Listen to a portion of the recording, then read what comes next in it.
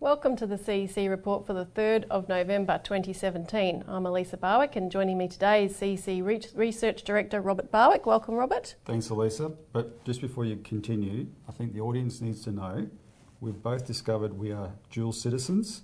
So in the interest of full disclosure, they can decide whether we're qualified to comment on Australian politics or not. We will try and rectify that situation. We weren't quite aware, but we are. So it's up to the audience to judge us for the quality of our work. But nevertheless, we'll continue. So 2 items today. We have mobilisation to stop APRA bail-in law fires up. The countdown is on. And secondly, time for Australian Labor to get with the revolution against neoliberalism. So firstly, mobilisation to stop APRA bail-in law fires up. The countdown is on. Now, of course, our regular viewers will be very familiar by now with this campaign against APRA, the Australian Prudential Regulation Authority's new proposed legislation asked for or requested by the Treasury in order to deal or manage during a financial crisis. And the government has made it clear that there will be a new financial crisis, even though they won't exactly explicitly say that, but the legislation makes it abundantly clear. Now, this is the legislation that we warned of in 2013. It's been in preparation since 2012. 2013, after Cyprus had what's called a bail-in, where deposits were confiscated in order to save banks, we warned it was coming to Australia. It was denied by government at that time.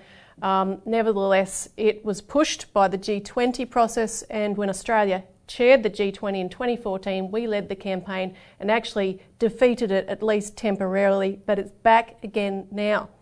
Now, the campaign has seen a really important shift, actually, Robert, and the reports we're getting, of course, are excellent. Well, as we discussed last week, when Craig and I did the show, we urged everyone, get involved, make calls. And it's very important, like sometimes you think, is there any point me, an individual citizen, doing anything with members of parliament? Look, they're all ordinary people too, right? And the fact that this bill has been put in preparation for so long proves that when the Treasurer describes it as technical amendments, he's trying to downplay it so it sort of gets snuck through under the radar. Most members of parliament, they're normal people, they're very busy, they've got all kinds of issues on their plate, including now whether they're dual citizens, right? It takes calls from the community, and lots of them, for their staffers to say, listen, we're starting to get a lot of calls on this subject, we better look at it. Because then what that does, it forces them to make a moral choice. Am I, as a member of parliament, prepared to rubber stamp this kind of bill, which gives these extraordinary powers to manage a crisis to APRA on behalf of the banks, or am I going to do my job to protect citizens in a crisis? And once upon a time, that kind of debate might have been academic, but since 2008, it's not. They know that the world saw a grave injustice in the bailout of 2008, and all the bankers got off scot-free, and all the victims lost in places like America that lost their homes big time. They know that. They know that people will not tolerate it again, and members of parliament. So the main issue is bringing it to their attention so they can see it in those terms. Every call is important. So what we've been doing is deploying people. And so far it's going really, really well. We're getting lots of people to make lots of calls, call all the senators in their state. People are calling us back and say, who else can I call? So that we've got a short list of other targets for them. And we've finally got some members of parliament's attention. Yes, so this week we had the very good news that the Greens in the Senate have clued on to the dangers of this bill. They have announced that they will push it into committee in order to examine it far more closely, because they, like we have said, they've also said that this is an extensive bill. It amends previous legislation. Very complex. It's long and complex, difficult to actually find out what the hell it's about when no one's telling them either. And they have concerns also that some of the wording could be vague enough not just to confiscate the so-called bail-in bonds that we've been talking about on the show, but also potentially deposits whole scale under certain circumstances. And I'll just give an example of that wording. I'll give 2 examples. This is from the explanatory memorandum of the bill, Elisa. So we'll put this precise wording up on the board. So in this page 90, it says summary of new law 5.11. This bill amends the acts, etc., to provide that Conversion or write-off can happen despite any impediment there may be in, and there's a list of possible impediments. The first one is any domestic or foreign law. So they're saying what we're going to do here overrides all other law, right? So that's very significant, very broad. What does that mean? What can that be used for? And this is even more significant, and it's sorry about the dry language, but this is why lawyers sometimes do earn their money. In 5.14 on page 92, what this section here is basically saying, we're going to use this language of conversion and write-off provisions, quote unquote, to replace the previous language we often use of loss absorption requirements. And regular viewers of the show would have heard us talk about TLAC, total loss absorbing capital. That's what it's been referred to for a long time. They're proposing to replace that language with this idea of conversion and write-off provisions. And then it says that will leave room for future changes, including changes that might refer to instruments that are not currently considered capital under the prudential standards. So at the moment, deposits would not be considered capital in a bank, but in a crisis, if APRA decides, oh, well, we're going to consider deposits capital now, therefore they can be converted into worthless shares, i.e. bailed in, then that's the kind of scope in this bill. That's why we've got to be on the case. Because as we said from the get-go, these powers are unsupervised. It's really a private body that's got unprecedented powers to decide whatever they decide because of a crisis. Well, and just to explain that, some people sometimes take that literally. APRA is a government body. What happens, Australia has this hang-up that every authority has to be independent. Well, when you put, especially financial authorities, when you make them independent, and the people who run those authorities often tend to be bankers, former bankers, well, they're going to act like bankers, and for all intents and purposes, they're not therefore representing the public, they're representing the system, and that's the concern here. Plus, as we've highlighted before, a lot of these APRA powers can be done completely in secret. Right, and APRA can order people not to. They can take over a bank, do this, and tell the bankers you can't say a word about it. Things like that. And the people that do it afterwards are explicitly protected from being, pursued legally. That's written in there as well. Yep. Now, one other thing I wanted to ask about. The Greens also questioned in a Senate Economic Legislation Committee on the 26th of October, they questioned Greg Medcraft from ASIC about these bail-inable bonds, the hybrid bonds. And Medcraft, because the Greens said, look, we believe there are risks. What's your opinion on it? Medcraft said these things. He said they can be written off with a stroke of a pen. They are banned, he said, in the UK for retail sale. He said people don't understand the risks involved. They see only the high interest rates and they buy in because the other interest rates are so low. And finally, he said, I do think this is, frankly, a ticking time bomb. Well, we warned about this in July 2016. Beware bail-in bonds. We pointed out that, for instance, the Commonwealth Bank had just sold a bevy of them at 7.5% interest. And if you're a self-funded retiree in Australia, desperate for some kind of interest rate because interest rates are so low, and the Commonwealth Bank of all banks comes to you and says, buy this, whereas in England, the Commonwealth Bank wouldn't be allowed to sell it to you as a self-funded retiree because they're complicated and you could be set up. But who in Australia is going to say no? That was our warning then. Well, the head of ASIC has just made the same warning and, like you said, called him a ticking time bomb, but he made it 2 days before he quit as the head of ASIC. Yeah. Right, I'm glad he said it, but it's also pretty disgusting. That's how the system works. People get very honest when it doesn't matter anymore. We said this a year ago. That's the real issue here. And people have to be very wary of what they're being sold. And one more thing, he also revealed there's $43 billion worth of them in Australia, $43 billion. He said sometimes people, have bought them in packages of, say, 50,000. What that means is you could have close to 1 million Australians owning bundles of these. 1 million Australians. Which will all assuredly be wiped out in a so-called crisis. That's what he's warning. They will be wiped out. They will be bailed in. They will be cancelled. Yeah, guaranteed. Now, call us up to find out more information on ringing your senators and who we want you to ring. We have less than a month to defeat this bill because the both houses of Parliament sit again on the 27th of November for 2 weeks. So we have to defeat it before that time. We want you to ring all your senators in your state. Don't worry about the government. Not the Liberal senators, all Labor senators and the rest, especially Labor senators. They've got to have a lot of pressure on them.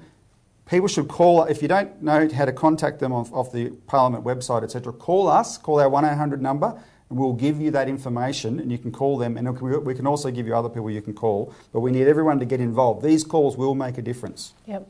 Now we'll stop for a moment, but we'll be right back to talk about the latest on the housing bubble after this break.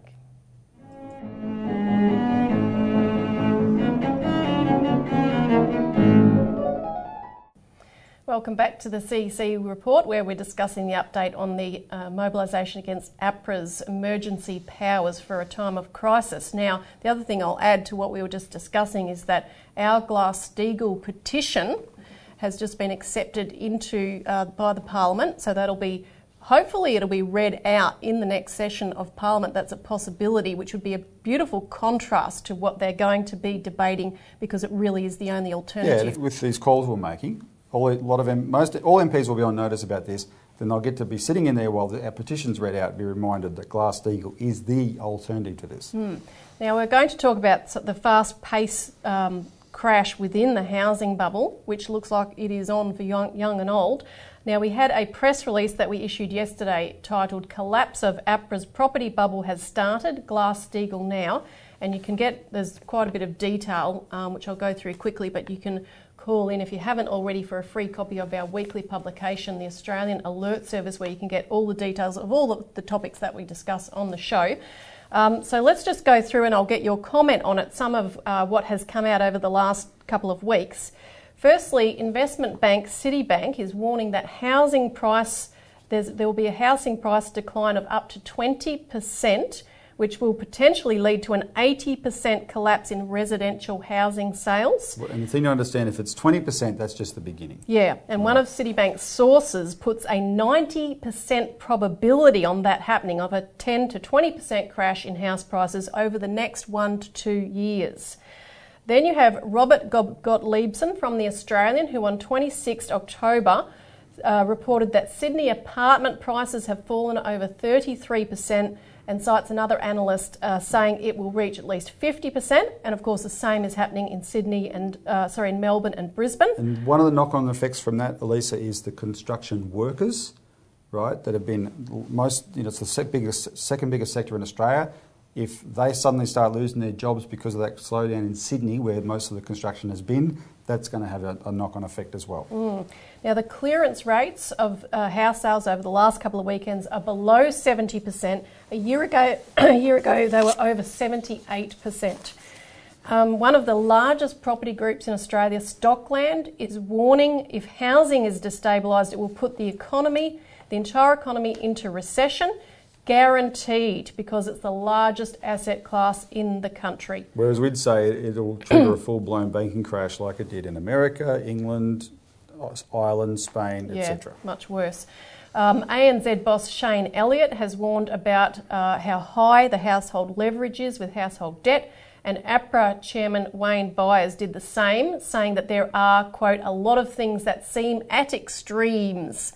Thanks, Wayne. They're understated as always, but they can't deny it anymore. The Reserve Bank has said investors may be underestimating the downside risks they face, and that this could increase the likelihood that an adverse shock would lead to a sharp and disruptive correction in asset prices. So to translate that, if they were to actually say what they mean, this housing bubble is going to come down. There's nothing. And why do regular viewers might think that's all the CEC talks about. This is the Achilles heel of the Australian economy. This is the sort of Damocles hanging over it. We put everything into housing. Wayne Byers, APRA, got the banks to put everything into housing, and it's a bigger bubble than America's in 2008, than Spain's, etc. When it goes, it's going to take the system with it, and don't ignore these signs. Now, one interesting update, which is covered in the Alert Service, is that this week a HSBC banker, Mark Johnson, was charged by a federal jury in Brooklyn with 9 counts of conspiracy and wire fraud. During the global financial crisis, he had colluded with colleagues to make money by undercutting their clients, and the clients lost money as a result. They made money. So this is interesting because basically no one has been jailed or prosecuted. He could face 30 years jail for each count for this, so we'll see what the sentencing ends up being. But this could be a warning. It could be the start of a dramatic shift, because there are changes going on across the globe where governments are beginning to acknowledge that we have to change policy. HSBC was the bank that the Obama administration used as the excuse to not jail bankers, because they said it could cause another crisis if we did that, and that led to the term too big to jail. That was based on HSBC. This is being interpreted as possibly, now that there's a new president, a shift, right? And it's going to have big consequences, but good consequences. They should have gone to jail. Absolutely, and I think because, it didn't stop a new financial crisis by not prosecuting them, there are some people that are recognising, well, we better actually deal with the problem. And after the break, we're going to come back and talk about the political shift and the policy shift that is happening across the globe. It's now reached New Zealand. We've talked about it in the UK. When's it coming to Australia? Yep.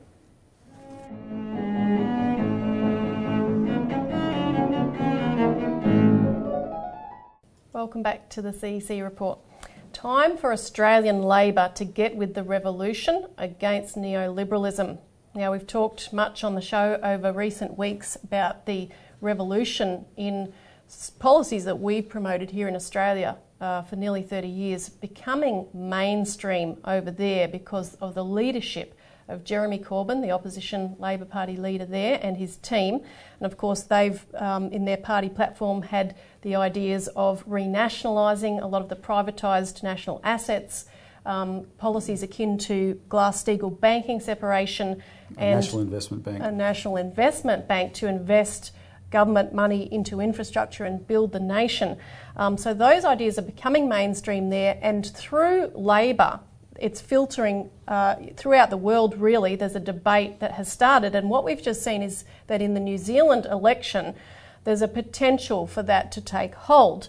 Now, of course, we have Jacinda Ardern it was a hung parliament, so there's a coalition, and the interesting part, which we'll come back to, is the other part of the coalition, not the Labor part, but Winston Peters, and we'll go through a bit of his background and why there's a potential for these ideas to come through that pathway. So already, just in the early days, these are some of the policies they're discussing. Renegotiating the Trans-Pacific Partnership, restricting foreign ownership of real estate, restricting the use of public-private partnerships, PPPs, and tearing up some of the existing ones with schools and so forth. They're talking about moving towards freer education, so the first year of tertiary education would be free immediately. Which is a Jeremy Corbyn policy yeah. too.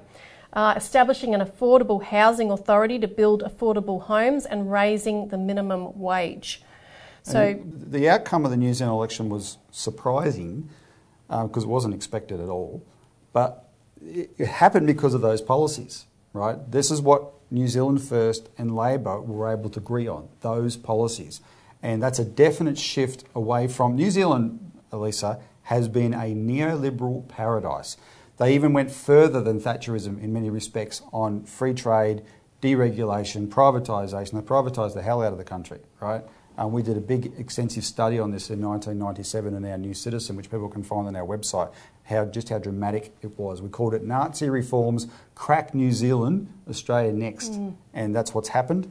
So this is a big shift backwards, and it's, as you said, it's in the wake of what Corbyn precipitated in the United Kingdom. Say something about Winston Peters, because he was twice sacked from governments for criticising free trade policy, privatisation policy specifically, and spent the last 19 years in opposition because he refused to do deals on those things. His longevity, but the fact he's still been in there, is proof that the public never bought into this consensus. This consensus they call the neoliberal consensus was only between the elites at the top. The public never liked deregulation, never liked privatisation, never liked the consequences of free trade, ever.